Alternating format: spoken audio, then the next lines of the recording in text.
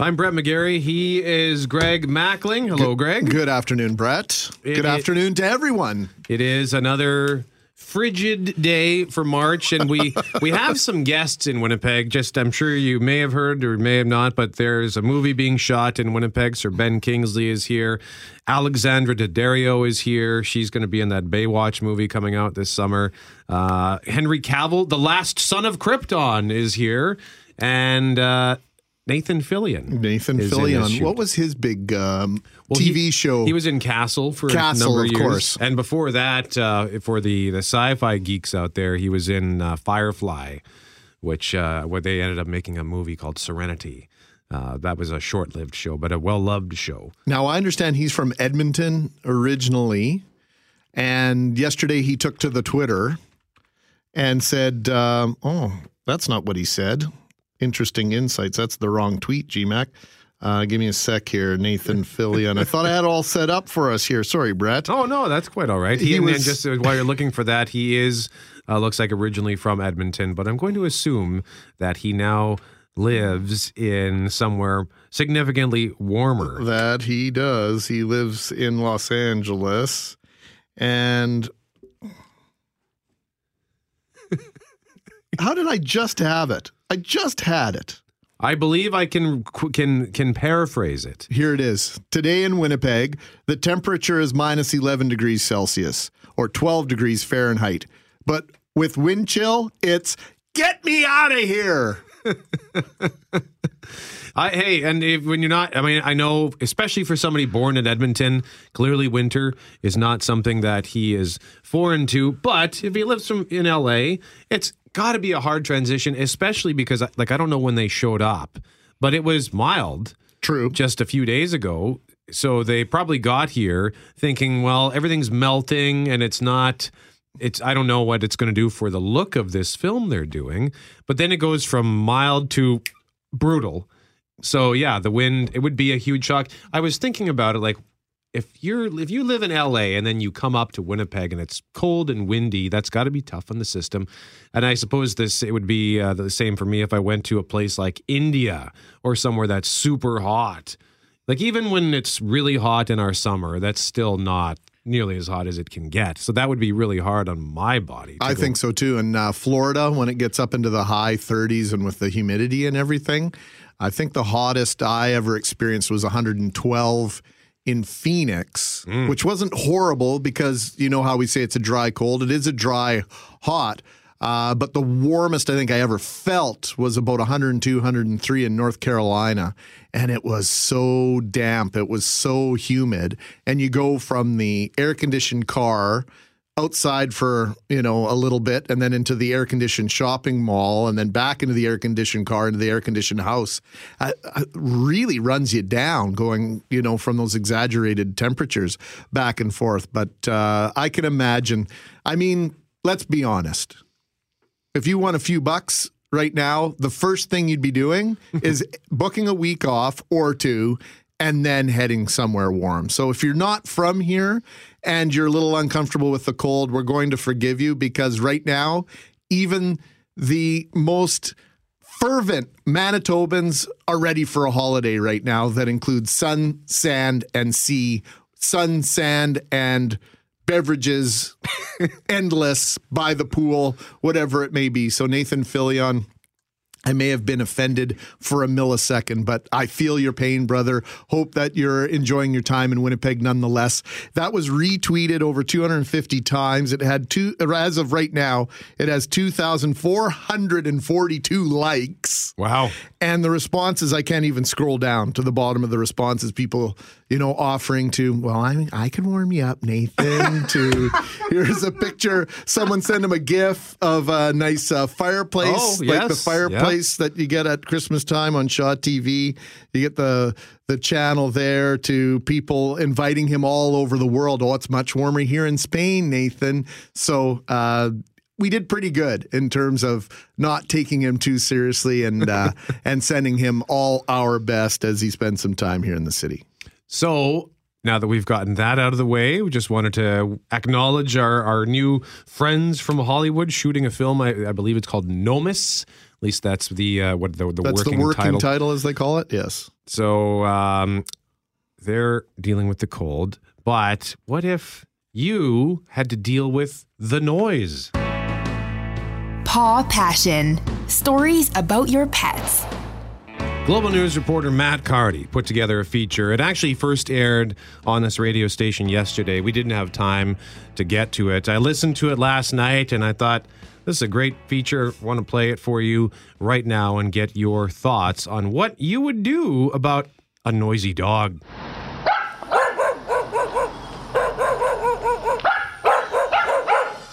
I felt they were very negligent in taking care of their dogs. I really don't think they deserve to have them. You know, it's important that if you have a dog barking, you understand that, okay, this could be affecting my neighbors. They're a social animal. They crave contact. Dogs will bark. It's what they do. But it can also drive a neighborhood or an apartment floor nuts. Debbie Collins loves dogs. She even loved the 2 small pups living 2 doors down from her Crestview home. But in the middle of the night, her love has been tested. And they had just been barking all night and all morning, and I had to work that morning.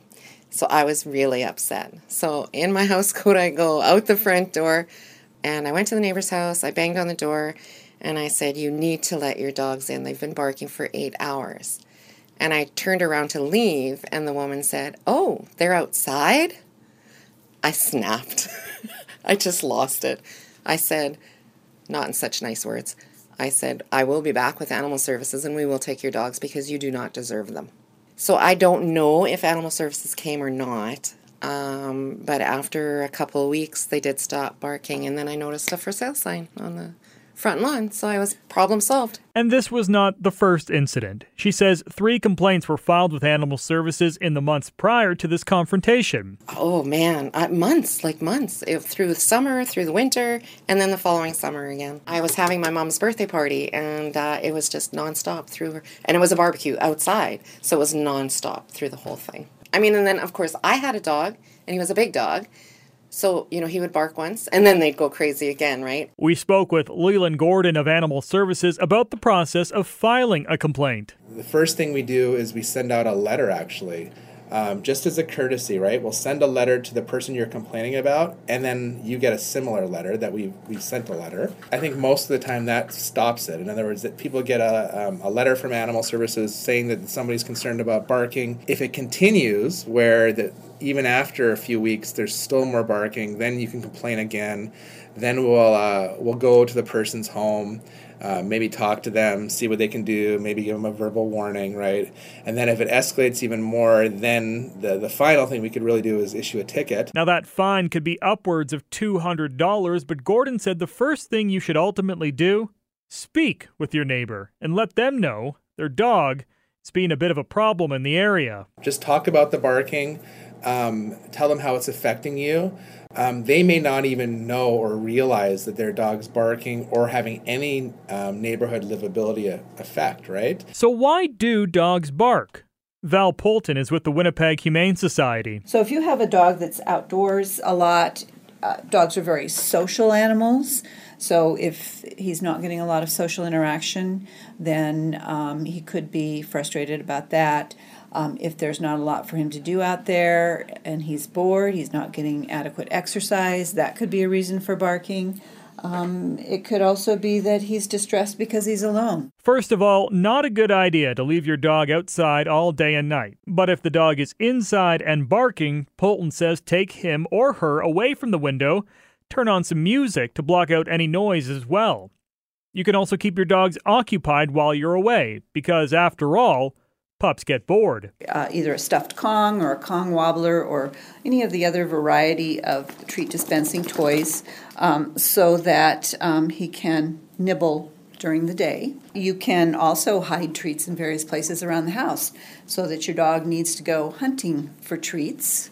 That can keep them entertained. So whether you own a dog or live near one, there are ways to ensure humans and canines all get along.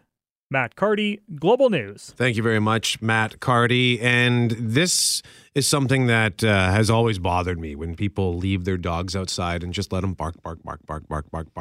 I just a few weeks ago, where there was one night where it was dreadfully cold, and I could hear some dogs barking at, I don't know, it was 11:30, 12, around 12 o'clock at night. And they were outside for, I want to say, an hour. I could just hear these dogs barking in the distance. And I finally got up and I put on some winter clothes and I went out looking for them because I wanted to know where this was happening. And I wanted to knock on the door. And I actually found the property and I found the dogs and they started barking. But it looked like it was a multi-unit home. And I didn't know which home the dogs belonged to. So I didn't want to knock on the wrong door. Wow. Shortly before midnight. So I kind of left it. And the barking inevitably stopped. What state of mind were you in? Were you really angry or were you more concerned about the dogs? Both. Concerned for the dogs because it's really cold and they shouldn't be outside. But also angry that they're allowing this to happen. It's so rude and not courteous. And I've just never understood that, how anybody can think it's acceptable to have a dog and to just leave it outside barking. You have to wonder, what are you doing inside your house that you don't hear it yourself? Yeah. And what is it inside you that allows you to ignore it? Because if you can hear it, your neighbors can hear it. And not just the next, like all around for multiple houses, people can hear it. Yeah. So 204-780-6868.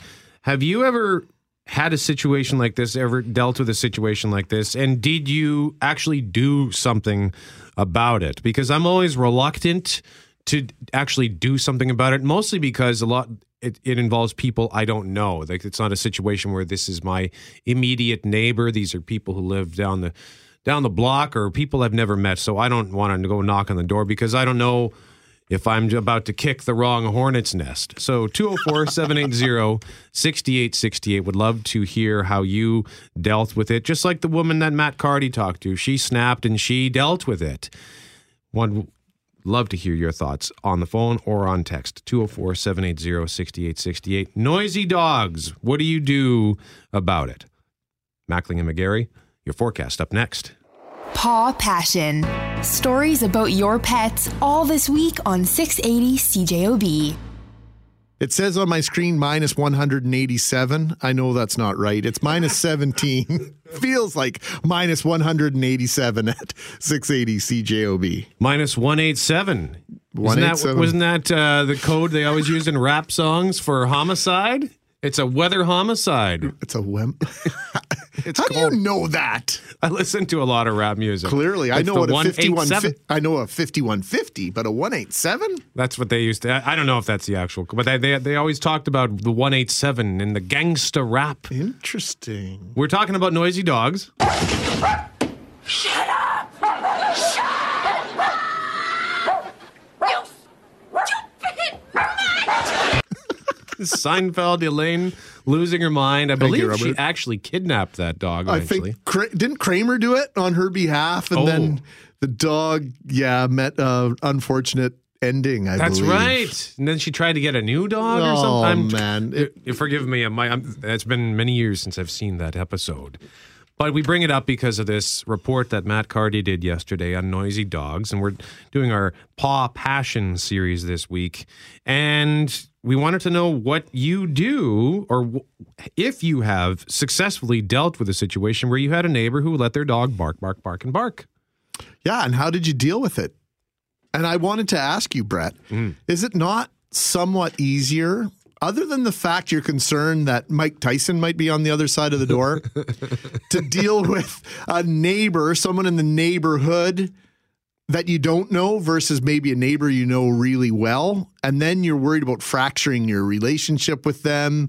Maybe you already have a little bit of a decorum. You like one another, and then it makes it even more difficult. It's like telling one of your friends that their child is misbehaving, and we had that conversation. Yeah. People see their animals as their fur babies, and you knock on the door, and it's like, "Hey, Brett, how you doing? Why is your dog barking all night?" It might cause some friction in our relationship. Just a thought. Well, that is an interesting question. I don't know what would be easier. Like I said, I am always reluctant to knock on doors where people are letting their dogs bark because I don't know if a Mike Tyson style character, someone who is significantly stronger than I am and can hit really hard, is going to open the door. I don't know. So I don't know what would be easier. And we have some text messages here on this subject. There's one from Kristen who says, "I can tell you what not to do about a barking dog. When I first bought my house, it needed extensive repairs. I couldn't move in right away, but me and my dad went by to work on it every day. We got to know the neighbors on either side of my soon-to-be home. One lady seemed all right, the other a little unstable. Neither liked the other. Unstable lady had a dog that she enjoyed letting out to bark at us every time we were in my yard. We wanted to get off on the right foot, so we ignored it and made small talk with the lady. We seemed to be at peace. When I was finally able to move in, I mentioned it to the all right lady. She warned me about the barky dog being let out at 4 a.m. and to be ready to be awoken by said barking. She was right, but it only happened the one day, so I figured I had lucked out. I later found out that all right lady's boyfriend had waited until I moved in, then called in a complaint to animal services. That's great. So it would look like I did it. All right, lady's boyfriend. Very smart. Kristen, sorry that happened to you. We have a call. Well, here. the only reasonable question now is, did it work? That's true, Kristen. Can you follow up with a text message, Kristen, please? Did the dog stop barking? Tanis is at 204-780-6868. Tanis, what do you say? Well, I have to be very blunt, okay? I moved into the home that I'm currently in about 14 years ago. And at the time, we had a beautiful German Shepherd Malamute dog that barely barked. He was one of the quietest dogs in the neighborhood, okay? And it just so happened that we had a babysitter looking after our boys, and she had let the dog out and forgotten about it. Now, the dog barked, okay, to get in, but she couldn't hear him from the basement. Well, instead of coming to us, okay, I have known all of my neighbors since the first day I came in here. And I have always thought that I had kept a pretty open relationship, friendly, talk to me about anything kind of thing. Well, we got a notice in the mail from the city saying that we had a barking dog. And I was shocked, appalled. I couldn't understand it, why didn't my neighbors come to me? I didn't even know this happened because as soon as my dog starts to bark, I bring my dog in. Tanis, okay. That's the other side of it, right? I had not thought about the feelings that you would have if people went the direct route in terms of the authorities and didn't have what really turns out to be the manners to talk to you about it first, right? Well, that's what I was hoping for because of the fact that I have been a very, I think, pleasant person to deal with. Why can't you talk to me? Tanis, I'm afraid, you know what, and I'm sorry to put you on pause there, Tanis, but the clock has us, but we do thank you for your call, and thank you, Kristen, for your text on this, and we appreciate the suggestions and potential solutions. It's 1:27. Global News is up next. It's 1:34. He's Brett. I'm Greg, and this weekend, the University of Manitoba Bisons will play host to the Canada West Men's Volleyball Championships. The Bisons already have their ticket punched for the National Championships in Edmonton, but we're going to find out from the head coach of the Manitoba Bison men's volleyball team, Garth Pischke, whether or not he'd like to raise that Canada West banner at the Investors Group Athletic Centre. Is that the focus, Garth, to win this championship, or is it the long game here for you? Well, we've all season we've been managing to take it one weekend at a time, and this is just another step in that process. And certainly there's a lot on the line this weekend. Even though all four teams have booked their ticket to nationals, we're playing for the opportunity for the top seed, and top seeds are going to get an easier draw in the first round of the nationals. So the Bison will host the UBC Thunderbirds. That's 6:30 tomorrow at IGAC at the Investors Group Athletic Centre, and Alberta will face Trinity Western at 8 o'clock, and then the two winners will face off on 9 o'clock on Saturday night for the Canada West Championship. And Coach Pischke, congratulations on your first Men's Volleyball Coach of the Year award. Well, it's my first one in this conference. We used to play in the Great Plains Athletic Conference, and probably the majority of my career was in that conference. So I'm certainly happy to get one in this conference as well too. And it's as it's always obvious, it's a credit to the team. Garth, how do you maintain your passion? 35 years with the University of Manitoba. How do you maintain that level of drive to keep going? I guess I love what I do, and I really enjoy working with in the sport of volleyball and working with these young athletes and trying to develop them into moving on in their career. And we see some great results, and I'm passionate about what we can do with these Canadians and Manitobans. Indulge us for a moment here, Garth, as many of our listeners may not realize, that we're speaking with the North American all-time coaching match wins record for men's volleyball at the collegiate level, over 1,300 overall match wins. And in the 35 years as Bison's men's volleyball head coach, the Bisons have qualified for the national championship 27 times and won 9 titles. I often, when I'm traveling across Canada, tout Manitoba's prowess on the volleyball court. That really highlights it there, Garth. We really do an incredible job of developing these volleyball players and these incredible athletes here in our province.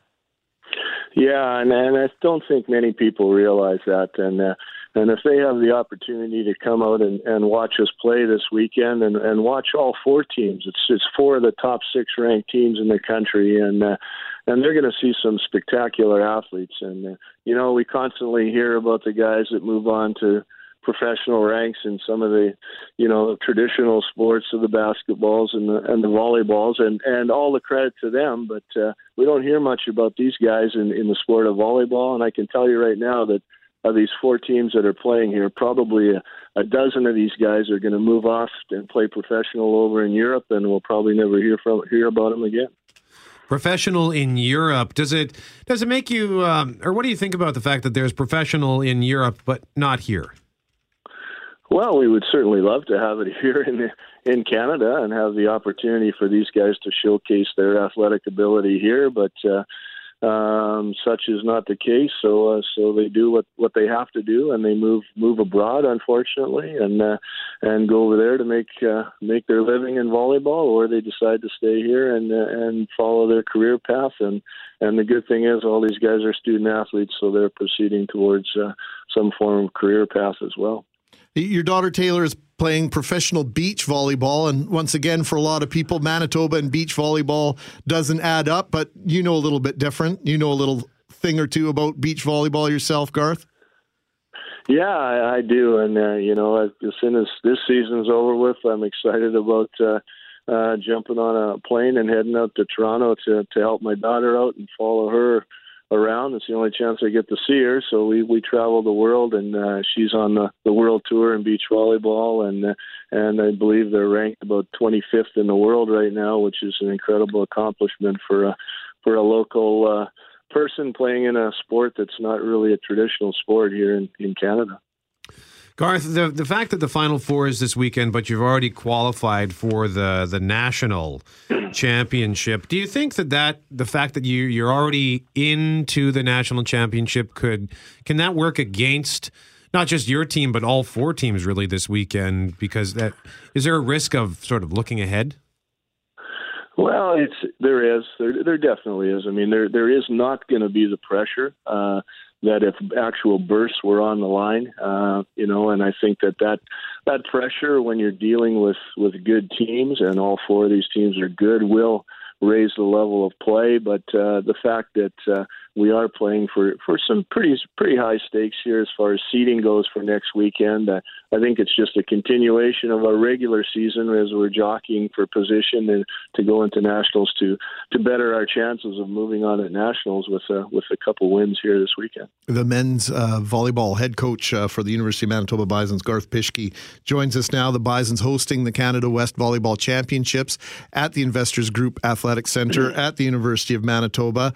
And Garth, maybe talk about the rule changes that a lot of people might not be familiar with. If you're of a certain age and haven't been out to watch volleyball in a long time, the side-out rules have changed. The scoring has changed. Do you think it's been a good thing in terms of the audience and for those that are watching versus participating in volleyball? And has there been a benefit to the players in these rule changes and the scoring changes? Well, I think the spectators especially are benefiting from the rule changes. Just the fact that there's a point scored on every play makes it a lot easier for people to follow, as opposed to the old system where you had to serve to score. The fact that the serve can now touch the net keeps the play going, and there isn't as many stoppages as there was before. And another exciting addition is obviously the addition of the libero, who's a defensive specialist, which is greatly needed in the sport of volleyball because it's so powerful, and this gives us the opportunity to make the rallies last a little bit longer. And I wasn't aware of the change in scoring. So what do they call that? A rally point? Is that where you can get a point on every play? Yeah, every play is called a rally, so it's called rally scoring, and you get a point on every play. So a lot easier for the average spectator to follow along, knowing that something's going to be posted on the board every time the ball's dead. Well, the pursuit of the 10th National Championship for the University of Manitoba Bisons, led by our guest Garth Pischke, is well underway. The Canada West Championships this weekend. Garth, we're going to let you go, and we're going to give away some tickets here to the event this weekend. We want to thank you so much for your time. We know it's very valuable, and we wish you the best of luck, and hopefully we can catch up with you next week. Yeah, thank you very much. Thanks for handing out these tickets. Lucky people that get them, because I think it's going to be a full house Saturday night for the final, and it's going to be a real exciting atmosphere with some great play. Yeah, about 3,000 people you can jam into that gym, and there's nothing like it when it's a full house at the Investors Group Athletic Centre. Garth, once again, best of luck. All right, thanks a lot. Cheers. Garth Pischke, head coach of the Manitoba Bison men's volleyball team. And if you'd like to go and see the Bisons dominate the University of British Columbia Thunderbirds, and then subsequently either the Alberta Golden Bears or the Trinity Western, and I don't know the nickname of the Trinity Western team, so I will defer to you, Brett McGarry, to use the Google machine. Bottom line is we've got 3 pairs of tickets. They're good for all matches on your choice of day. So if you'd like to go tomorrow, there's a match at 6:30 and at 8 o'clock. UBC versus Manitoba is the first match starting at 6:30, and then it's Alberta versus Trinity Western at 8.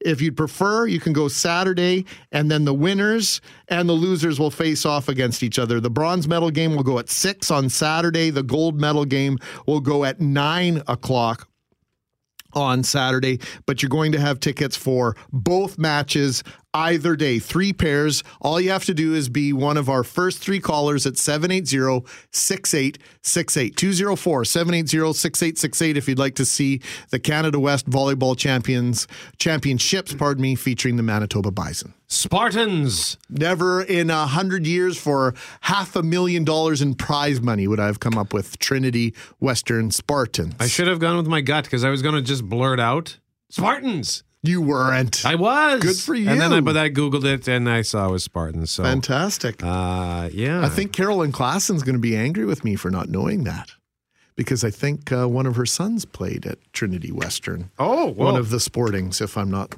incorrect in that. We'll have to find out when we talk to Carolyn at 2:30. She is going to talk to us today. 7 ways to practice emotional first aid, our weekly mostly weekly visit with Carolyn. She's had a couple of vacations recently, so lucky her.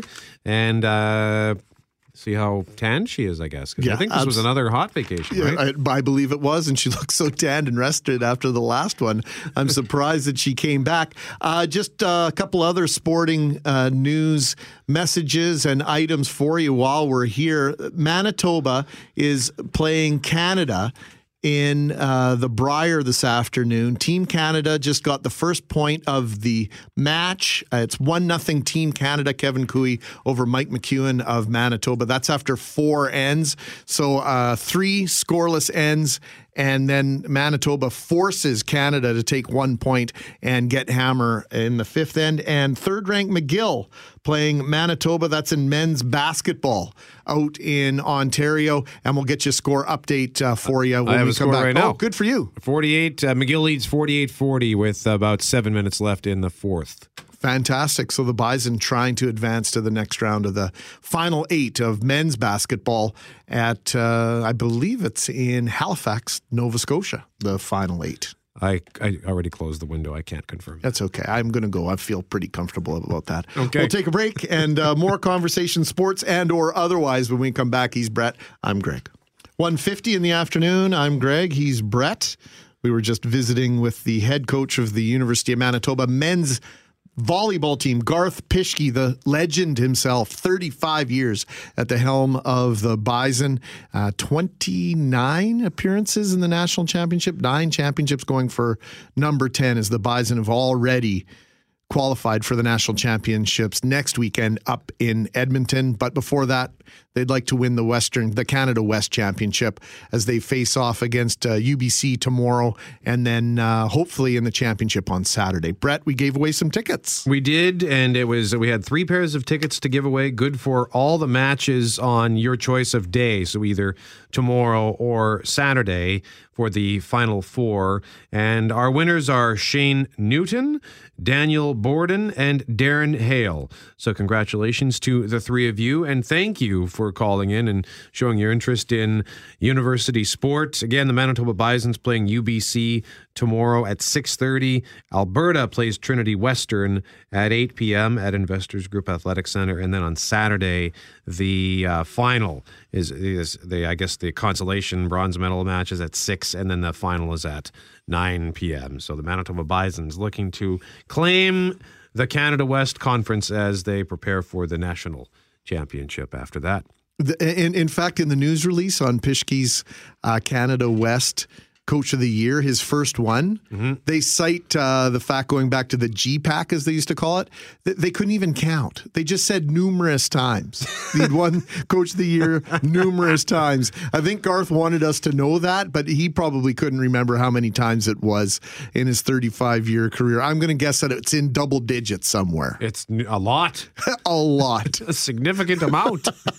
Speaking of significant amount, we had a significant amount of text messages pertaining to our conversation on neighbors with barking dogs and how you handled them. And one story in particular caught our attention. I just wanted to read this one text message, Brett, before you follow up on Kristen's text. Had a neighbor in our condo with a barking dog. He bought a barking collar for the dog, fixed in one day. Apparently it responds to the bark with a high-frequency sound, which the dogs do not like. That's impressive. What do you do, buy it and just gift it? I don't know. I guess, I guess that's what you do. I bought you something.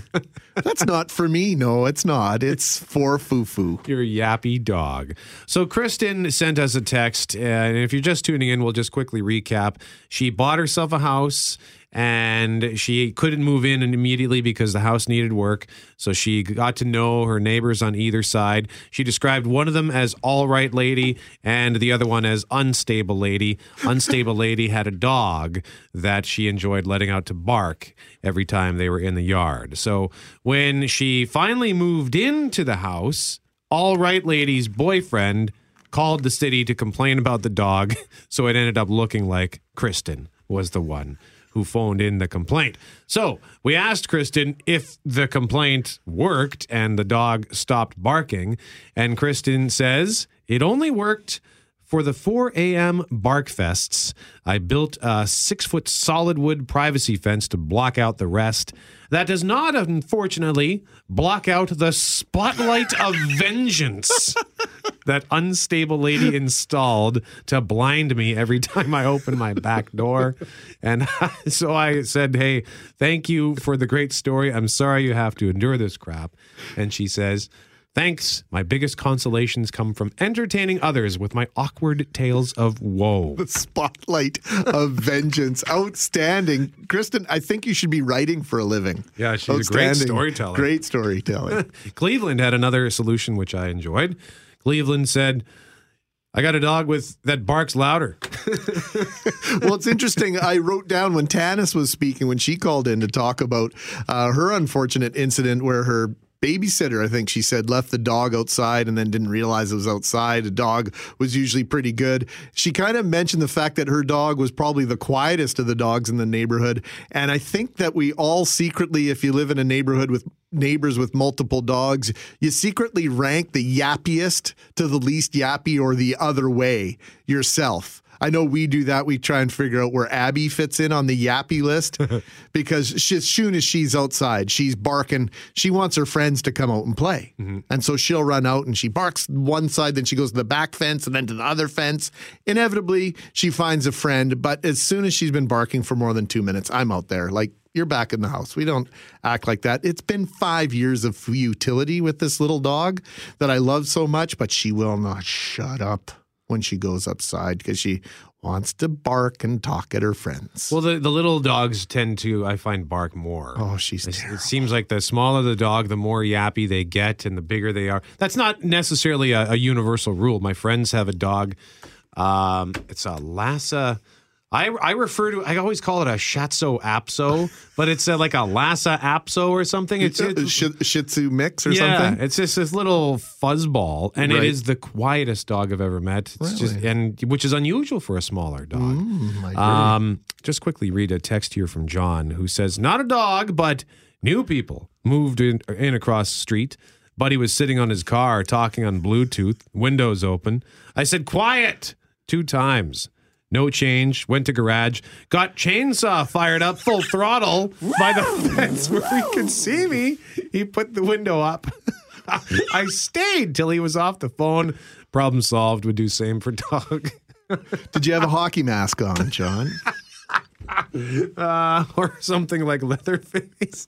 That's hilarious, John, but also really frightening. And I think I'd be terrified. So good for you, John. You are a creative problem solver. 1:57 on 680 CJOB. After Global News, we are going to talk about 2 entrepreneurs who are invading the basement at Hudson's Bay downtown, Third and Bird, after the news on 680 CJOB. Close your eyes. Imagine 40, 50, 60,000 people going absolutely nuts.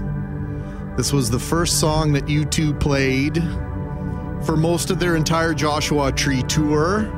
You can see it in Rattle and Hum, Tempe, Arizona Sun Devil Stadium, and the lights explode, and really the greatest band in the world comes on stage. 30 years ago today, the Joshua Tree was released. Still, I would say my favorite album of all time, and one of our guests in studio right now, I've discovered Brett McGarry is a larger U2 freak than I am. Really? And so I wanted to play this song for Chandra Kremski, who's in studio with us to talk about her outstanding, let's just soak this in here. Great song. About her outstanding pop-up business that's called Third and Bird, and Charlotte Smeal is with her. They are, which one of you is Third and which one of you is Bird? Yeah. That was a good one. Yeah, we're still figuring that one out. Where'd you come up with that name? Oh, we get asked that all the time. We don't have a good story. We wish there we must had a be good wine involved. Possibly.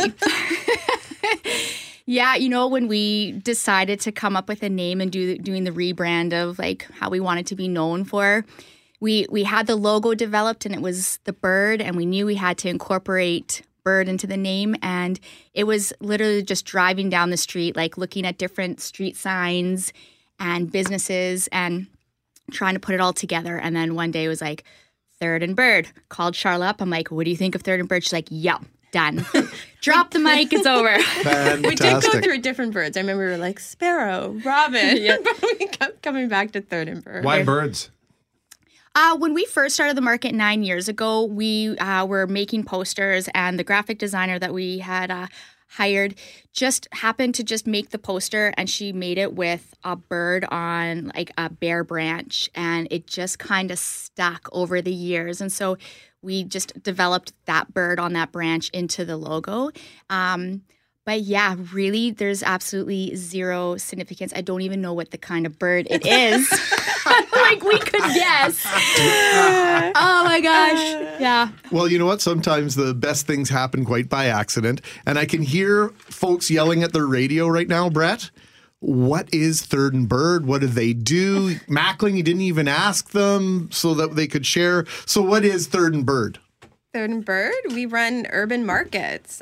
We showcase local Winnipeg vendors, Manitoba, and we just give them a platform to sell their goods. So, yeah. Where have you been doing this? So we started off at a local church, the Winnipeg Center Vineyard Church, and they're at the corner of Main and Sutherland. And we did that for 5 years, or sorry, no. It was like 6-7 years. 6-7 years out of that location. And it just started off to giving a couple of local artists a platform. Like, and when we talk artists, we're talking people who make all sorts of goods, an opportunity to sell. And quite a few people, like a couple hundred people came out to that. We're like, wow, like that was easy. We didn't do a ton of advertising. And then every year it just kept expanding and growing and growing and growing into the thousands. And so more and more people were applying, and just people out of all over Manitoba who are incredibly talented were applying to the market. So you're essentially facilitators. You get all these fantastic artisans together, people that are trying to market their product. You give them a physical place to sell their wares, and you worry about all the logistics of creating this market. You got it. That's exactly what we do. So, like, our passion is people. We love local goods. We love what's going on here in Manitoba. We feel like that there was like a huge movement about 7 years ago where prior to that, people were taking off, moving to Alberta, going out west. Like, people weren't really committed to staying in Manitoba. And then all of a sudden, there's just like this rising of small companies saying, you know what, I want to stay here. I want to make Winnipeg amazing. I want to own my own business and own company. And so when we gave that platform, it was just the right timing. It was like the right wave that came in. And so a lot of these companies or artisans that we support and have given a platform to, quite a few of them have expanded into having their own storefronts now, which is incredible. And we're really proud to be here in Manitoba, and proud that, that we support local and give these entrepreneurs a platform to be exposed. Even just recently, 2 of them went down to the Celebrity Grab Bag, the Academy Awards. And we have quite a handful, at least 6 I can think off the top of my head, that have been showcased in these Celebrity Grab Bags, which is just another great platform for them as well. Charla, how long does it take you two to get this organized? Your show for May 9th, for example, or your market for May 9th, how long does that take? It takes a few months. Usually we have a short turnaround between Christmas and spring markets. So spring market being May 5th, we started just after Christmas, and you're just full tilt into it. So I'd say 4 months. Vendors apply about 3 months before. So you started in this church at Main and Sutherland, and then you had to evolve into a new space. What was the follow-up space for that? Transcona Country Club It's the third largest venue in Winnipeg, surprisingly. We didn't know that until you started looking into venue spaces. It was 20,000 square feet. Yeah, it's cavernous in there. And we thought this is going to be huge. We busted at the seams the first night. We caused a traffic jam. We were on the police helicopter radar that night. Really? Yeah. Yeah. How's that? We had 1,500 people show up when the doors opened. So you got to think Transcona Country Club, their parking lot holds 300 cars. And we have 1,500 people just at the first moment ready to get in. So like Charla said, when we moved to Transcona, we were like, this is great. We're going to stay here for a while. But Winnipeg showed up. They saw that, we had the space. They were excited to come. And so we knew from that moment, all right, we need to find a bigger venue and a space that can accommodate. How many markets did you do at the Transcona Country Club? Just two. You were troublemakers. You were branded. You weren't allowed back. Is that possible? No comment. No comment. Okay. Do you want to give away some stuff? Yes, we will. We'll find out where you're doing your next market. But before we do that, Jeffrey Fortier. 680 CJOB's Fly Away to U2. Your time to win is now. Joy Raymundo, you have 5 minutes to call 204-780-6868 to qualify to win this trip that, Greg, I know you're super excited about. I've considered quitting my job just so I can enter. It's true. Yeah. So the trip once again is. Sure. Here, I don't even think I need this. It's May 12th in Vancouver, BC Place Stadium, one of U2's absolute favorite places to play. We will send you to Vancouver and back, two of you, hotel accommodations for two in Vancouver on May 12th and the 13th. There'll be lots to do, but you'll just be so blown away by this concert. You'll just be walking around with stars in your eyes. How do you qualify? Go online, cjob.com. You can do that right now. And then beginning earlier this week, we started every single day, 7:10 a.m. with Shadow Davis, 11:10 with Jeff Courier, 2:10 with Mackling and McGarry, and then 5:10 with Richard and Julie. If you hear your name, you'll have 5 minutes to call. And then once you do that, you're in for the draw that'll be made March 31st with Shadow Davis. We will announce one winner, 2 tickets to Vancouver to see U2. Joy Raymundo, you have 5 minutes to call 204-780-6868 to qualify. And our conversation with Third and Bird continues after your forecast on 680 CJOB. Brett McGarry with Greg Mackling on 680 CJOB. Our guests are from Third and Bird, Chandra Kremski and Charla Smeal. They are the operators of Third and Bird Markets, which have been around in Winnipeg for 9 years now. It's a pop-up marketplace that brings in thousands of shoppers. And on May 9th, they have a new location, Chandra. It's a pretty exciting location, kind of an iconic location. Tell us about it.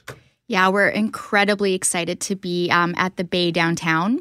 And exactly like you said, it is an iconic location. It has a ton of history. And when you look at the history of even the Bay, like starting back in the 1800s, they were all about the goods and the trades. And we are an urban market. And yeah, though we're not trading goods for goods, we do have those local makers who are making their goods. They're not getting it made in a factory somewhere. They're using their hands to make their product. And to pair up our market with the history of the Bay and how they started out, it's a really cool marriage, if you will, to kind of bring that back together and have that history. And that building is so cool. Like, the space is amazing, and we are incredibly excited to have our market in there. How much space is it? Because you mentioned the Transcona Country Club is not enough space. It's 80,000 square feet. Really? It's huge. Each floor, there's 6 floors. 6 floors. Each floor is 80,000 square feet.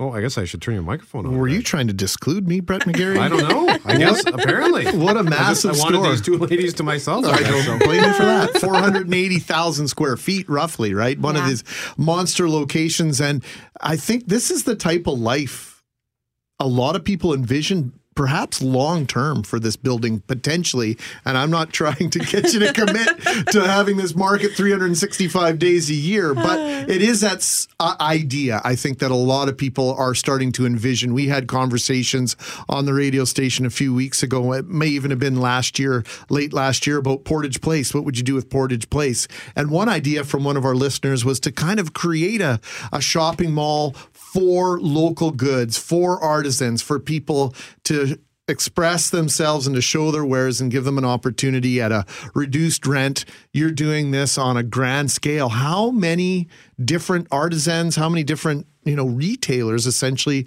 are you presenting? For this upcoming spring market, we have 110 that we are going to be showcasing, which is our largest number we've ever showcased. And that is hugely in part that we have the space to do it and the space to do it comfortably, where shoppers and Winnipeggers can come in and not feel like that they're crammed in this space. Our makers, our artisans get to create these mini storefronts. They have these big square footage spaces where they can invite people to come in, almost like I said, a mini storefront. So it's pretty incredible atmosphere, and the energy at our markets is pretty incredible as well. And is it just in is it in the basement, or is it are you going to be scattering throughout the whole store?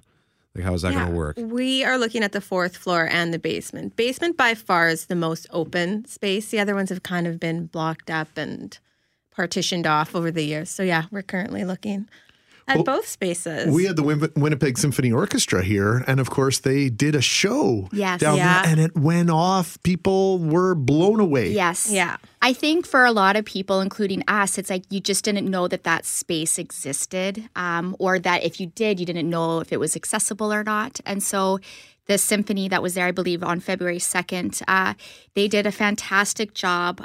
They really transformed this large space into a very intimate and beautifully lit space.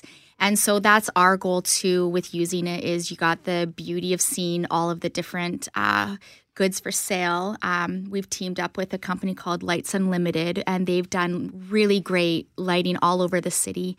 And they're going to be doing our lights for us down in the basement. So you don't want to miss it, even just for the sake of just kind of seeing the building and seeing how we transform the basement. It's going to be amazing. Is it open to anybody? Like, I don't need to buy tickets for this, do I, to get in? Yes, you do. Yeah? Okay. But because it's you, we have a pair in our pocket. Not you specifically, but everybody else. Friday night, we actually, how many years ago did we start the early bird? This is in 2015. 3 years ago. Because we have such large crowds, we started the early bird ticket. So you can pre-buy your tickets Friday night, the 5th, ahead of time, which are actually going on sale this Saturday at 9 a.m. Last year, they sold out in about an hour and a half. So, yeah, you can find that on our website. But Saturday is at the door, cash, $5. Anybody can come then, so... Fantastic. I mean, for me, a visit to downtown was never complete without a malt stop visit down in the basement of the Bay. Are you going to have some food? Do I have to eat before I come? Bring a bag lunch? What am I doing? Great question. If anyone is a malt maker, they can contact us. We've heard that a few times. Oh, we've heard that so many times. The malt stop, man. The malt stop. But great question. We have a wonderful lineup of cafe vendors. So we always encourage people to come to the sale hungry. Our lineup of cafe vendors this year, we have Bronuts. And if you've had one of their donuts, you know you can't stop at one.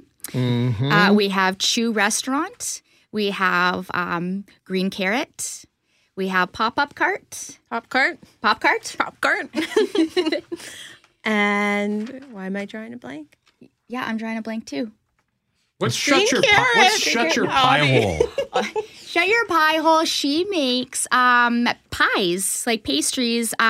She in a jar. They're not all exclusively in a jar, but that's kind of what really sets her apart and makes her different. Is she uses like those old canning jars, mason jars, and puts so you just throw it in your lunch bag and you can have a homemade pie, rhubarb, apple, you name it. But then she also makes full-on pies like lemon meringue that you can take home. And she's another one of those great success stories of she got, invited to do the celebrity grab bags. She now has opened up her own store in the Windsor Park area, and she has a storefront. She was on the Food Network as one of the contestants. So really, we have so much talent in Winnipeg, and that's, again, why we feel our market is important, because we give these makers that platform to be showcased and to be seen and known. Charlotte, do you have a website or a Facebook page or anything? We have a website, www.thirdandbirdevents.com.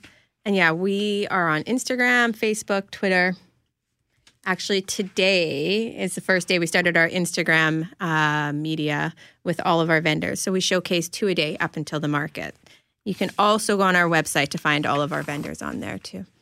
I'm going on Twitter right now. And I'll look you up on the Instagram momentarily. Well, listen, thank you so much for coming in. What a pleasure it is to meet the both of you. And the dates again, one more time. Oh, the dates again. Our general admission is Saturday, May 6th.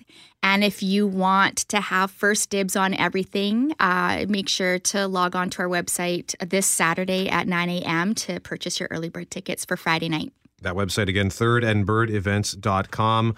Chandra Kremski and Charlotte Smeal, operators of Third and Bird Markets, again happening at Hudson's Bay downtown on May 6th. Thank you so much for coming in today, okay? Thank you so much for having us. Global News coming up next. Brett McGarry with Greg Mackling. It is time for our usual visit with Carolyn Klassen to talk about 7 ways to practice emotional first aid. We're going to do that in a moment.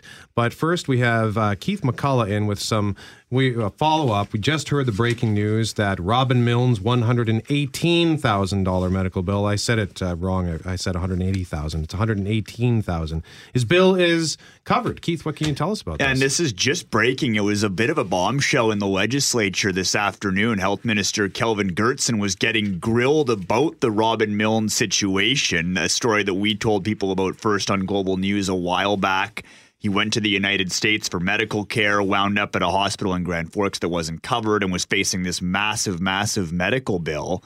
And he's actually at the legislature today. He was brought in by the NDP to complain about the situation. And then Manitoba Health Minister Kelvin Goertzen says, I've had some meetings with the officials down in Minnesota as part of what's called the Altru Agreement. That's the deal that the government has that deals with those people down there going across the border for healthcare. It's been covered. The balance owing for Robin Milne is now $0, according to Health Minister Kelvin Goertzen in the legislature. So a great, great news story coming out of this today. Robin Milne and his fight and our fight, guys, here at Global News to get this bill covered for Robin Milne. It certainly looks like a victory. We're still trying to get the finer points ironed out and how this came to be and who exactly is paying the bill. But Robin Milne, again, it's our understanding, is actually at the legislature. So we're hoping to speak to him, obviously, later this afternoon, along with all the other players involved. Obviously, Kelvin Goertzen, the health minister, will continue to bring reaction to this story throughout the afternoon. I know Richard and Julie will certainly be all over it at 4 o'clock. I believe a lot of people saw this as an injustice to Robin Milne. But if people do not stand up and speak out about these injustices, because once Robin Milne spoke up, we learned of so many others who were in the same situation, but either mortgaged their homes, borrowed money, did whatever they could to pay these bills without saying anything. This shines a light on something that a lot of us did not know existed, this agreement with Altru Healthcare. And I guess we're learning and going to try and learn, has it been Manitoba that's writing a check for this, or has Altru decided to write off Robin Milne's expenses? Yeah, all the ins and outs of this we're still trying to figure out. And you raised a good point, Greg, not to take the spotlight off Robin Milne today, but there are lots of other people who have been affected by this same agreement. So are some changes being made now to make sure this doesn't happen again? Is there a chance anyone else could get some help with their expenses? We don't know that at this point. We're still trying to get those answers, but we will be speaking with Kelvin Goertzen, and we will be speaking with the man himself, Robin Milne, coming up later this afternoon here on 680 CJOB. Thank you, Keith. Keith McCullough, thank you very much. And now we turn our attention to Carolyn Klassen, who is a therapist with Connexus Counseling, the website connexuscounseling.ca. 7 ways to practice emotional first aid. And I guess one way you can do that is to go on another sunny, hot vacation. The second one of 2017. Jealous much, Brett? A little bit, yeah. It was a once-in-a-lifetime treat because of a special birthday I had last year, and I enjoyed every minute of it. And it really is very good for one's mental health is to get 7 days of end-to-end sunshine. Yeah. Yeah. Where was it this time? I was in Cuba. Mm. Yeah, the beaches. If you took a picture of the beach and showed it to people, they would just think it was Photoshopped, that it actually can't be that blue, and it is. Really? Yeah. Oh, jealous. I feel the sun on the back of my neck, and I don't know, I think it's a daiquiri I taste. So, Carolyn, first of all, before we go any further with this, I apologizing right now for not knowing that the Trinity Western Spartans are the Spartans. My mother texted me to tell me that she had heard that was an issue earlier this afternoon. So please forgive me. I know how close that school is to your heart and your family. And I have to tell you, I will be cheering for Trinity Western University Spartans tomorrow at the University of Manitoba. Absolutely. My son plays on that team, and I am quite psyched. I was a huge dilemma how I would cheer the last couple of weeks, because if Manitoba came in first, then they would come here and play, and I would get to see them play on the home turf and invite all our friends and family. And if Trinity came in first, then the playoffs would be there. And so this was, the fact that Trinity came in second meant they came here. It was sort of like win-win either way, no matter what happened in the last weeks of the season. Well, we'll wish you a moderate amount of good luck. How's that? Well, all 4 teams have qualified for nationals as it stands. Yes. So, really, they're just kind of battling for king of the Canada West, sandbox anyway. The Western Conference is so strong. It's fabulous. Yeah, it's fun. It's a fun game to watch.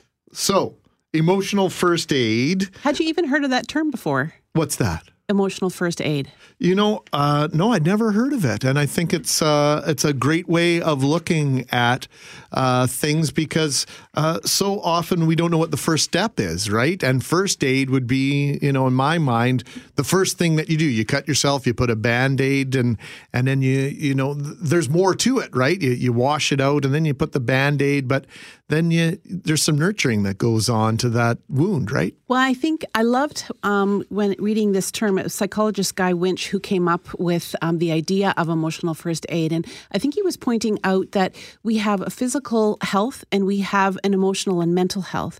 And we know a lot about taking care of our physical bodies, right? And most of us have had some first aid in school or have taken courses on it. When you sprain an ankle, you should elevate it and put ice on it. When you have a cut, you should put pressure on it and stop the bleeding and then disinfect it. We know those things. And those things, they increase our quality of our life. They increase our health. First aid for our physical bodies is kind of a no-brainer. And yet we don't pay near the attention to our emotional health and recognize that when we have emotional injuries, and we do, we don't even recognize that that's an emotional injury. And then now it's time for first aid, because so often when there's an emotional injury, I don't know if this is for, I would think it would be for you, because it's certainly myself and my clients and my friends, we talk about it, where if you have an emotional injury where, your boss yells at you at work, for example, the temptation is to go home and say, what was I missing? Why did that happen to me? And we sort of, it's like we got cut emotionally, but we dig into the cut and we make it deeper and bigger and sort of stick our fingers in it and make it worse rather than better. And it's sort of counterintuitive for us to think of, oh, this is an emotional injury. Let me have some emotional first aid. Let me take care of myself. Let me think about what's wrong, and let me do something to take care of the injury, to help it heal, and to make sure it doesn't get worse. So is that the first step then, to pay attention to our emotional pain? Right. Pay attention to emotional pain and to recognize it for what it is. And so often we delegitimize our emotional pain. So, for example, you might move to a new city and have a new job and be excited and have people introducing themselves to you, but yet you're profoundly lonely because you miss your friends and family where you used to live. Do we give ourselves permission to say, even though I'm surrounded by people, I am lonely? and have that, allow that to be an injury, right? Sometimes people, when they're new moms, they're struggling under all those wake-ups and caring for this little creature, and they would gladly give their lives for this little body that they have birthed into this world and this baby that they dearly, dearly love. But they're also grieving the freedom they used to have before that child was born. Mm-hmm. Do they give themselves permission and to acknowledge the emotional pain that happens when you give birth to a baby and you trade in one really good lifestyle for a very different, very good lifestyle, right? We've talked with Dr. Cyrus a little bit about this idea of coaching yourself to maybe look at your reality in a different way. He suggested the last time he was here that you could almost, paint an alternate outcome for certain things in order to treat your emotional well-being. This second thing on the list maybe falls under that. Redirect your gut reaction when you fail. Right. Our gut reaction so often is to beat ourselves up and to say really nasty, harsh things to ourselves. That's often our gut reaction when we fail, is to be mad at ourselves for failing. And you can imagine if, Greg, if one of your kids comes home with a lousy math test, you wouldn't put him in a corner and say, why didn't you study harder? Why didn't you work at getting the concepts better in the school? You're so stupid. Doesn't make any sense. But we would think nothing of saying that to ourselves if we got a poor performance evaluation at work, right? We wouldn't do what you would do with your kid to say, okay, so let's look at this. This has got to hurt. Take a deep breath and, let's recognize how much this hurts. And let's also figure out, maybe not today, but another day, what we can do to make the next test different, right? We would do that with somebody else, but that's not our gut reaction to do that for ourselves. And that might, in all likelihood, be the reaction of the child when they get that test, right? Yes. And so that's another part of being engaged in a relationship, whether it's a parental or a partner relationship, is thinking about, if that was me, what would my first reaction be? And then nurturing somebody else through a similar situation. And what you're doing there is not only helping them through the recovery of that math test, but we can know by default what their gut reaction is, but also parenting in such a way that we are teaching them emotional first aid. We want to teach them what to do when they cut themselves. We want to teach them what to do when they experience a failure or betrayal or a loss. So how then do you redirect your gut reaction when you fail? Because I don't want to speak for Greg, but I know when I fail in pretty much anything, and it is when it's professional failure, that takes me days, weeks to get over something. For sure, right? Well, what it is it's practicing self-compassion. And we know that there's 3 components to self-compassion. The first is to talk to yourself like you talk to a good friend. And sometimes when I am tempted to beat myself up for something that's not going well, I have to stop myself and say, okay, Carolyn, if a friend of mine had experienced this, what would I say to her? And then I turn that very deliberately back on myself because I don't know how to talk to myself very naturally like I would talk to a good friend.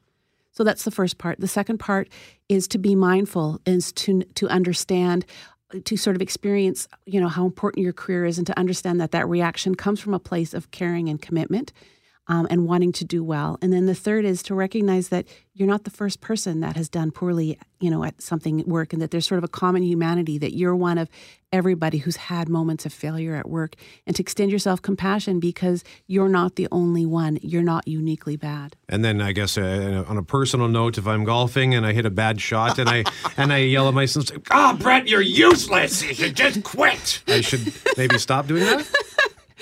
Well, try that and let me know how that affects your golf game. Okay. If you're not quitting after that advice to yourself, that means you're doing better than you might imagine on healing and providing yourself with emotional first aid. I shouldn't just hold up my golf bag and empty everything into the LaSalle River? I'd love to see that. It's 240. My dad actually saw a guy do that at Windsor Park, by the way. He had a bad shot and he took his golf clubs and he emptied everything into I guess it's the Seine River at Windsor Park. It could be, yeah. And he walked off the course. Trolling for golf clubs. It's 2:47. Carolyn Klassen is our guest, and we will continue our conversation in a moment on 680 CJOB. I'm Brett McGarry. He's Greg Mackling. She is Carolyn Klassen, therapist with Connexus Counseling, the website connexuscounseling.ca, and she found this article, 7 Ways to Practice Emotional First Aid. And we are talking about those. The first one is pay attention to emotional pain. The second one is to redirect your gut reaction when you fail. And the third is monitor and protect your self-esteem. Can you talk a little bit about that one, Carolyn? Well, it's recognizing that often it's at the precise moment when we fail or experience a loss or a betrayal, have some sort of sense of an emotional wound. That's often when we get down on ourselves, and that's when we use the components of self-compassion that I talked about previously. Talk to yourself like you would a best friend. Be mindful of your pain. Allow it to be there. Don't push it away. And then to recognize that suffering is a part of being human, and so there's nothing uniquely bad about something bad happening. What it means is that you're alive. The one that really caught my attention is number 5. Number 4 is when negative thoughts are taking over, disrupt them with positive distraction. But number 5 is find meaning in loss. I think a lot of us have a difficult time with that one. Yes, I've probably learned most about that from a psychiatrist named Dr. Viktor Frankl, who was a psychiatrist during the time of World War II. He was of Jewish heritage. He lived in Europe. He lost many family members and himself served time in concentration camp. And he had this term called redemptive suffering. And he felt very much where if you can find meaning in your suffering, if you can create a redemptive component to your suffering, it ceases to become suffering in the same sort of way. And so often when I have had really difficult times in my life, my little mantra, and I don't mean this to be cliche, I sincerely try to do it, is, okay, so life has dealt me these lemons, and it's my responsibility to turn them into lemonade, some sort of lemonade, as a way of giving back or contributing or giving some sort of positive glint to it. How can I make other people's lives better because I have greater insight? What does this teach me? How can I grow as a person because of how this is happening? And this is not to say, oh, well, I welcome trouble so that I can learn better or I can help people more. It's not like I'm wanting bad things to happen, but if we know bad things are going to happen to us, and if we can find a way to create a silver lining, and sometimes that requires deliberate work, it requires investing in volunteer work, investing in other people's lives because of what you've learned. If you can create a silver lining to it, it changes the way we remember that suffering. Now, Greg did mention the fourth thing on this list is when negative thoughts are taking over, disrupt them with positive distraction. So is that a Band-Aid, or is that actually something that can kind of help you form a new habit? Well, really, it's kind of a gimmick that really works. We know that if you get stuck in something, if you're going around and around in a rut, ruminating on what your boss said and you can't get your mind off of it, and it's bringing you down when you go home, you're still thinking about it and it's taking you out of the loop of being present with people. We know that if you can spend 2 minutes distracting yourself, that likely you can get yourself out of that. And we also know that the more you do it, the easier it is to get yourself out of that cycle. And so what the Dr. Guy Winch suggests is doing things like a Sudoku or a crossword puzzle, or remembering all the people that were in your 5th grade class, or something that's just completely different. One of the things that I think research has said is even you get a double bang for your buck is to do a gratitude check. So when I'm really ruminating on something, what I will do, because I love to learn from research, and I'm a lifelong learner, and the research says that if we are grateful, our brain chemistry changes. And so I will look around the room and be grateful for 10 things, and where did that come from, and why am I grateful for that, and how does that make our life better? And isn't that amazing? We have a little mini computer in our pocket, and what 10 ways have I used that little mini computer in my pocket to make my life better and to learn different things and to connect with people, and who have I connected with, and how am I grateful for those? And before you know it, you have broken yourself out of that cycle. And sometimes you need to do it 3 or 4 times in 20 minutes, but the more you do it, the more you'll get out of those ruminating patterns that are so destructive. So can number 4 connect somewhat? Can we use some of the same skills and some of the same strategies to deal with number 6? Don't let excessive guilt linger. Right. I think guilt is actually a really helpful thing, because guilt often is what cues us to say, what I did didn't align with my behavior. And that guilt is that little cue of, you need to apologize and make it right, or you need to change the way you do something next time. And guilt can be a really helpful way for us to grow. But that's only if we sort of keep it at that level of it being a learning tool for us. That excessive guilt, if we just get into that, if the guilt starts to become shame of not only did I do a bad thing, but it means I am bad. And it means that I can never do another good thing again, or it means I am always going to be a screw up, rather than, okay, I screwed up. What do I need to do? I'll take care of it and I'll move on. That's the challenge. Unfortunately, we can't get to number 7 here, which is learn what treatments for emotional wounds work for you. But if you want to read this article, just shoot me an email, brett@cjob.com, and I will get you the link to 7 ways to practice emotional first aid. Carolyn Clausen is a therapist with Connexus Counseling. She has much more on her website, connexuscounseling.ca. Carolyn, thank you so much for the weekly visit. Looking forward to next week already. Great to be here. 2:57, Global News up next. What is that saying you have, Brett? A look behind the curtain? Yes. At 680 CJOB, we are going to provide a little bit of that as the story on Robin Milne continues to develop. We had breaking news earlier this afternoon. Robin Milne was at the Manitoba Legislature as a guest of the NDP, as we understand it. Keith McCullough, Global News, take it from there. Well, we were initially told by an aide to the Pallister government and to Health Minister Kelvin Goertzen that Robin Milne's $118,000 medical bill was covered, that the balance owing was zero. That's the quote that I received and colleagues of ours at Global News received from the Manitoba government, the party line. We're now learning that that may or may not necessarily be the case. We're confident in saying that some of this bill, a big chunk of it, is being covered. But there's a possibility that there may be ambulance fees involved here or other non-medical bills that may potentially not be completely covered under this agreement. We're looking to speak to the health minister. We're told he's meeting with Robin Milne right now. So we're waiting to speak to the health minister to clarify all the details on this. But right now it looks like we were first told the entire bill was covered. It's possible now that that may not indeed be the case, but at least some of the bill is being covered. We've been talking about this All True agreement. All True is an actual company, a provider of healthcare in the United States, in Minnesota. And All True was referenced also by the minister in his statement. So it is possible that All True may not have provided transportation or some other portions of this bill that Robin Milne has been saddled with. It's possible that the medical bill under the agreement with All True, which is people in Sprague, Manitoba, down in the southeast corner of the province, go over the U.S. border sometimes for urgent medical care. It's part of an agreement.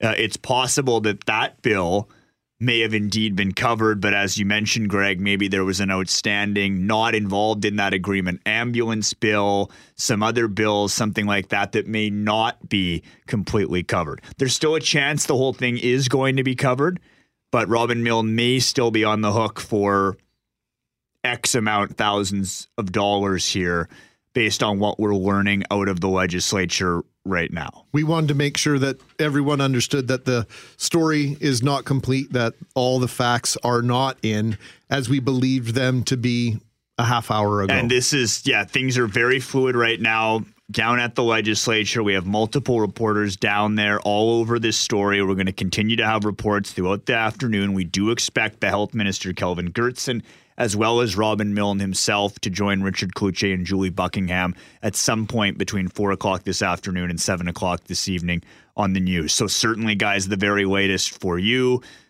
as we get it here on 680 CJO. Thank you. Thank you very much, Keith McCullough, Global News. We are going to switch gears now to something that, if you've ever listened to me talk about anything really here, you know that I always manage to sneak golf into the conversation. It's like the old days when every conversation at a dinner table would eventually come around to the Winnipeg Jets coming back or the NHL coming back to Winnipeg. Your conversations inevitably circle around and come back to golf somehow, some way. There is a really unhealthy relationship, I think, an unhealthy obsession with this game that I love so much, even though I'm so terrible at it. Kevin O'Donovan is the regional director of the Prairie chapter of National Golf Course Owners Association of Canada, talking about the Golf Expo, which is this weekend, tomorrow, Saturday, and Sunday at the Convention Center. Kevin, thank you so much for joining us today. And thanks for your patience, by the way, while we dealt with the breaking news situation regarding Robin Milne.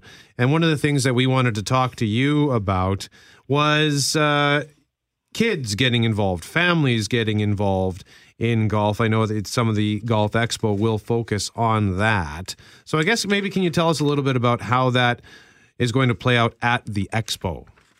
Well, Brett, we can help you with that golf fixation. There's nothing wrong with it, believe me. So, okay. From a junior standpoint, I mean, for golfers, it's a great opportunity to get kids involved in the game. And coming down to Winnipeg Golf Expo, we've got a number of opportunities for kids to take a look at it, experience it, and get some good information for the kids and parents to take the game up and where to take it up and what opportunities exist. I mean, we've got some great presentations going on our stage. As an example, Saturday morning, we've got two of the leading Canadian junior golf instructors presenting a session on opportunities for junior golfers in Manitoba. So besides that, we've got things like the Golf in Schools program that's run by Golf Manitoba underneath Golf Canada. We've got Golf Mentor, which runs countless junior programs around the province. So definitely a great opportunity to get the kids involved and hopefully hook them into a sport, which is a lifetime sport. Kevin, you know what? We're just going to pause our conversation for a moment. Hopefully you can stand by. We do need to take care of some traffic and weather business. Mackling and McGarry on 680 CJOB. Got to give away some passes. We're talking about the Golf Expo, and wouldn't you know, we have 4 tickets to give away to the Winnipeg Golf Expo this weekend, Friday to Sunday, March 10th to the 12th at the RBC Convention Center. The question today involves the Donald. Last March, in fact, so 1 year ago, you might remember this kerfuffle between Marco Rubio and Donald Trump about the size of Donald's hands. So when little Marco spews his crap about the size of my hands, which are big, the size of my hand. Donald countered by saying his hands can hit a golf ball how far? 204-780. Great question, Brad. 6868. How far could Donald Trump say he could hit a golf ball? It's 204-780-6868. Another sport that seems to go hand in hand with golf is curling. Canada leading Team Manitoba going into the 10th end. Canada just picked up 2. It's 4-3 Canada, but Manitoba coming home with hammer, as they say. Kevin O'Donovan joining us now, the Winnipeg Golf Expo. And Kevin, why would I want to get my kids involved in this crazy game that drives Brett absolutely mad and has a tendency to do the same for me? Well, guys, I think it's all keep it in perspective. And number one, golf is a lifetime sport. There's almost 6 million Canadians that play golf. It's the number one participation sport in Canada. And definitely, there's a lot of merits to the game for fitness and health and well-being and family activities. And it's one of those activities that for a family and for juniors, that it's a great way to spend time together. It's a great way to be outside. And you can make a lot of great friendships and relationships through the game of golf. So I think there's a lot of positives that need to be factored in when you're making those decisions on what to do with your kids and young family. What do you say to people who might say, gosh, I don't know, golf's kind of an expensive hobby and sport? Well, I think, first of all, in this day and age, when you hear parents that are spending in the tens of thousands of dollars a year for their kids' hockey or, kids' different activities, there certainly is a choice. There's no question. But I think what people are mistaken about is the entry-level opportunities. And the opportunities are provided for youth of all ages to get involved, experience it, and get a chance to love the game, which then incrementally you can carry on and start investing in more heavily as you choose to and pursue to move it further. But as an entry level, it's very, very realistic to get into the game for a set of clubs, whether they be new or used. Green fees, Manitoba has probably the most affordable green fee structure in most parts of the country. But it's a great way, as I say, to combine the time with family and friends and be on the outside and enjoy the time out playing the game. But it is certainly not as inaffordable as most people believe it to be. Kevin, it's been said that sport doesn't develop character, it reveals it. I don't think anything could be truer said about golf. You really learn a lot about an individual when you spend 3 or 4 hours on a golf course with them. Without question. And, I think I hearken back to the days when my kids were young, and I remember my son at 8 or 9 said, "Dad, why are all the people on the golf course so nice and polite?" And I think it's one of the intangibles that when you get kids involved and families involved in the game of golf, there's a certain level of respect that they gain and show others, and there's so many positives with that piece of the game of golf.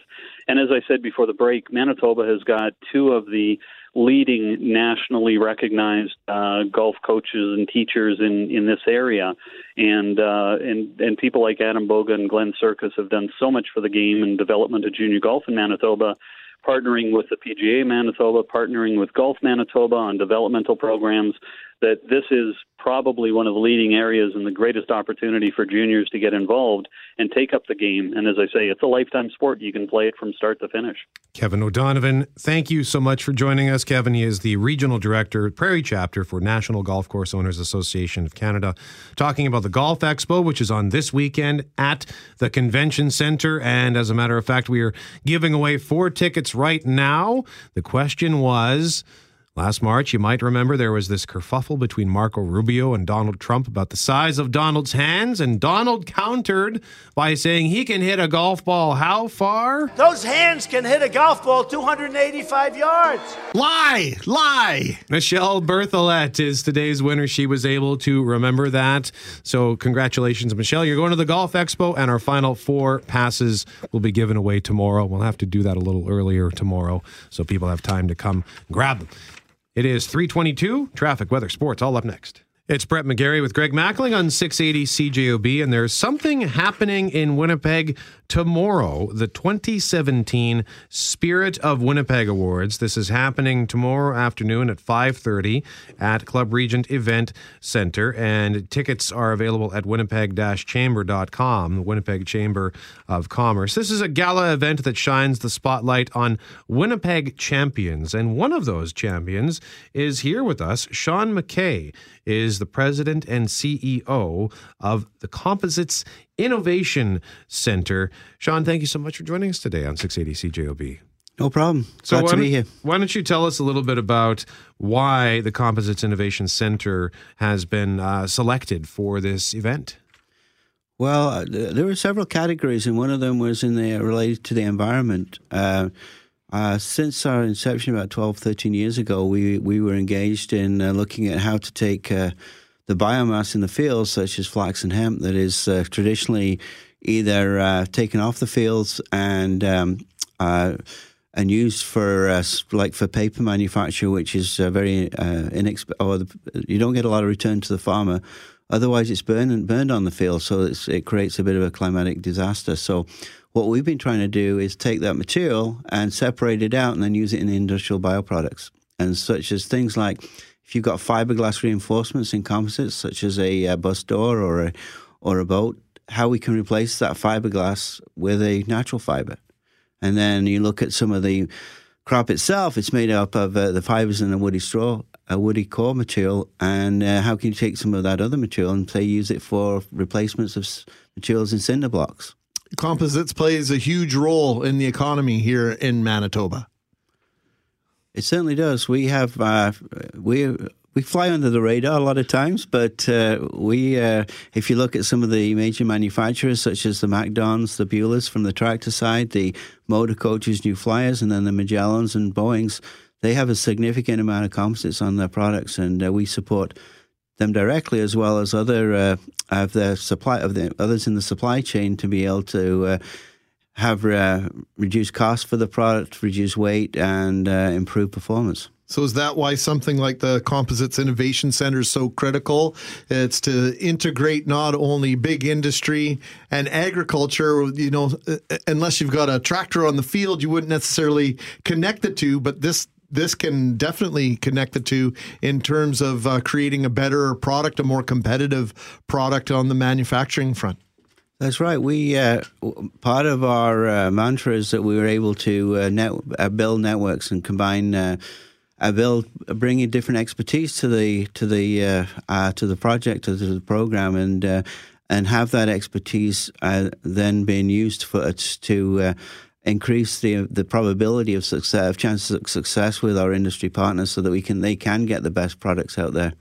And I think from this side of, most specifically where we're coming from, where this award's coming, we've taken not only a Manitoba approach, but a national approach in creating capabilities such as if I'm a farmer and I want to use my fiber and I want to get a good price for my biomass off the field, how can I do that? And the industry partners say, such as the tractor guy says, well, I don't know if I can use your material because I don't know what properties it has, and I don't know if my part's going to fail because I don't know what the strength is. So what we've been doing is generating a capability to measure those properties of those materials, and then also working on a national scale, build a Canadian-wide leading to international quality standards, and actually have them on the field, so you can go on into the producer can go in there, can measure use a simplistic method to measure his material, and knows what it can be used for and what kind of returns they can get from it.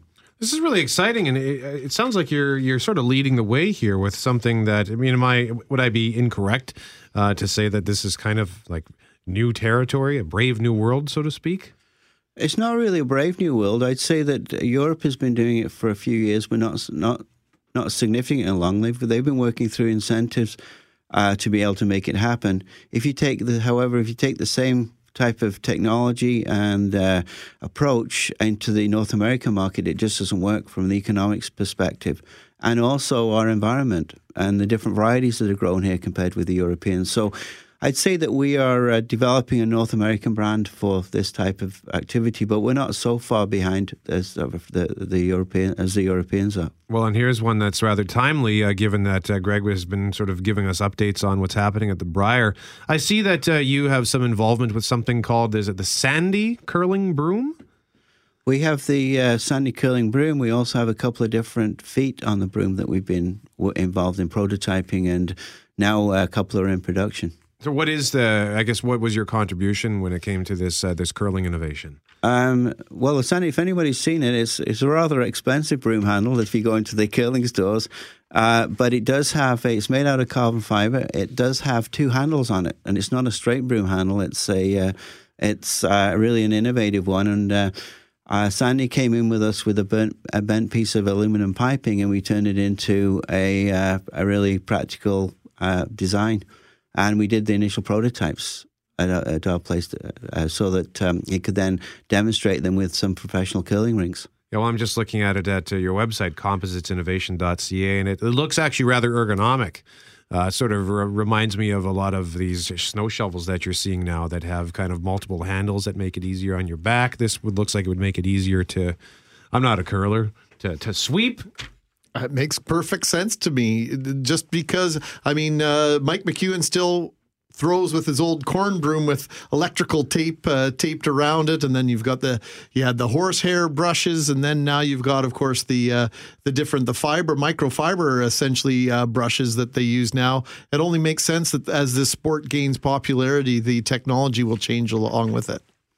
Yeah, it's interesting, and it's interesting to see how you can develop better. In terms of this broom, how it works better is that you have a more consistent pressure on the ice, both from the four-stroke and back, and also as you move down the ice towards the end, you're not as bagged when you come to the end, so you can keep the pressure on the ice and get it to melt a bit. Fascinating stuff, Sean. Sean McKay is the president and CEO of the Composites Innovation Center. Again, their website, compositesinnovation.ca, and they are an Environment Award finalist for the Spirit of Winnipeg Awards, which are happening tomorrow at the Club Region Event Center at 5:30 p.m. This is an event organized by the Winnipeg Chamber of Commerce, and for more information on that, you can go to winnipeg-chamber.com. Sean, thanks for coming in and telling us a little bit about what you folks do over at That's great. Thanks for putting up with me. I'll come back anytime, Sean. 3:46 traffic and weather up next. Manitoba's Mike McEwen falls to 7-2. Kevin Cooey with a steal of 2 on the 10th end to lead Team Canada over Team Manitoba 6-3. So there could be a real logjam at the top of the standings as we make our way towards the weekend and the playoffs in the men's curling championship of our great country. Richard Cloutier joins us now. We've been following the story of Robin Milne since about 2:30 this afternoon. What's the latest, Rich? Well, one of the reasons why I got into this business some 25 years ago is to make a difference in people's lives. That when you encounter somebody that is going through an injustice, tell their story and put the pressure on the power to make the right decision. Robin Milne had a meeting with the health minister earlier this hour. You're going to hear his audio coming up with Julie on the 4 o'clock news. Robin Milne will join us in studio following the 4:30 news. Essentially what the government has said, that they will cover his costs, but is still at question the transportation costs. So at this point, he is still looking at a $40,000 bill, a lot less than the $118,000 bill. Milne says that hopefully the government will come around on that one. The health minister, Kelvin Goertzen, will not be joining us live at this point, but that's fine. I think their issue is we're helping Milne out. How about the others on this? So there's still a lot of focus on this story. This is a story we brought you here exclusively on Global News, and my colleague Brittany Greenslade following up on this, and we have team coverage coming up on this story, including Robin Milne coming up. And Julie, so many other stories that we're following. We've had to shuffle our lineup about 5 times in the last 2 hours. And Pat Wedge will be here as well. This is, of course, an announcement that affects so many parents. Childcare Spaces will get her take on that announcement. We have tickets to give away, of course, to go check out Team Canada playing Team Costa Rica. So yesterday we had people call in and do their little soccer chant. Maybe grab the kids and do it. So today we'll ask you to send maybe a little Facebook video of you and the kids cheering. Look at you. After 5:30, and you can check out this website right now, www.sexwithdrjess.com. Dr. Jess and Dr. Marky Twist, their marriage and family therapist, will join us in studio. That's following your 5:30 news. We'll keep it family-oriented, but maybe we'll have to put a little warning on after 5:45 as we talk about a little bit something that you folks might talk about during the afternoon. And is Dr. Jess, is this going to be a studio visit or? She's coming into the studio. Are you guys hanging around to meet her? I have the feeling based on what you're looking at right now. Do we know Dr. Jess? Am I? No, Brett McGarry. I'm just looking up the website right now. Oh, I see. And I kind of would like to stick around to hear more of what Dr. Jess has to say. Brett McGarry, you are more than invited to stick around. And at 5:45, you can ask some questions of Dr. Jess. We'll see about that. All right. Why are you so red, Brett McGarry? Oh, no reason. I'm the one in makeup today. Yes, you're right. I don't know. You're looking good there, by the way. Thank you very much. Mackling did some TV stuff today, and he looks extra sharp in his fancy suit. But you know what? They wanted to take the makeup off. I said, "Are you kidding me? I'm wearing this as long as TV I adds can." TV adds about 20 pounds to you. Very Trump-esque, I must say. Really? These two are so sassy when they come in. You lifted your here. sheet like you were going to say some more. I think your time is done here. Goodbye, Julie. Goodbye, Richard. And Richard, I have to commend everyone at Global News who worked on that Robin Milne story, Brittany Greenslade, for really going to bat. And Brett, you and I concur on this, that this is something that is really the most special part of doing this job is trying to find justice for people and to stand up for those that don't have a voice. Yeah, it's it's a good thing that our colleagues were able to uncover this and find out that there are people who are having to experience this. I just can't imagine being saddled with that kind of a bill. So the fact that we were able to shine a light on this and expose something that is really ugly, I think is great. And so, again, I will echo Greg's sentiments. Well done to our colleagues at Global News. It is 3:54. That means we are out of time. Jeffrey Forte and Master Control, thank you very much. And Greg Mackling, I will talk to you tomorrow on 680 CJOB.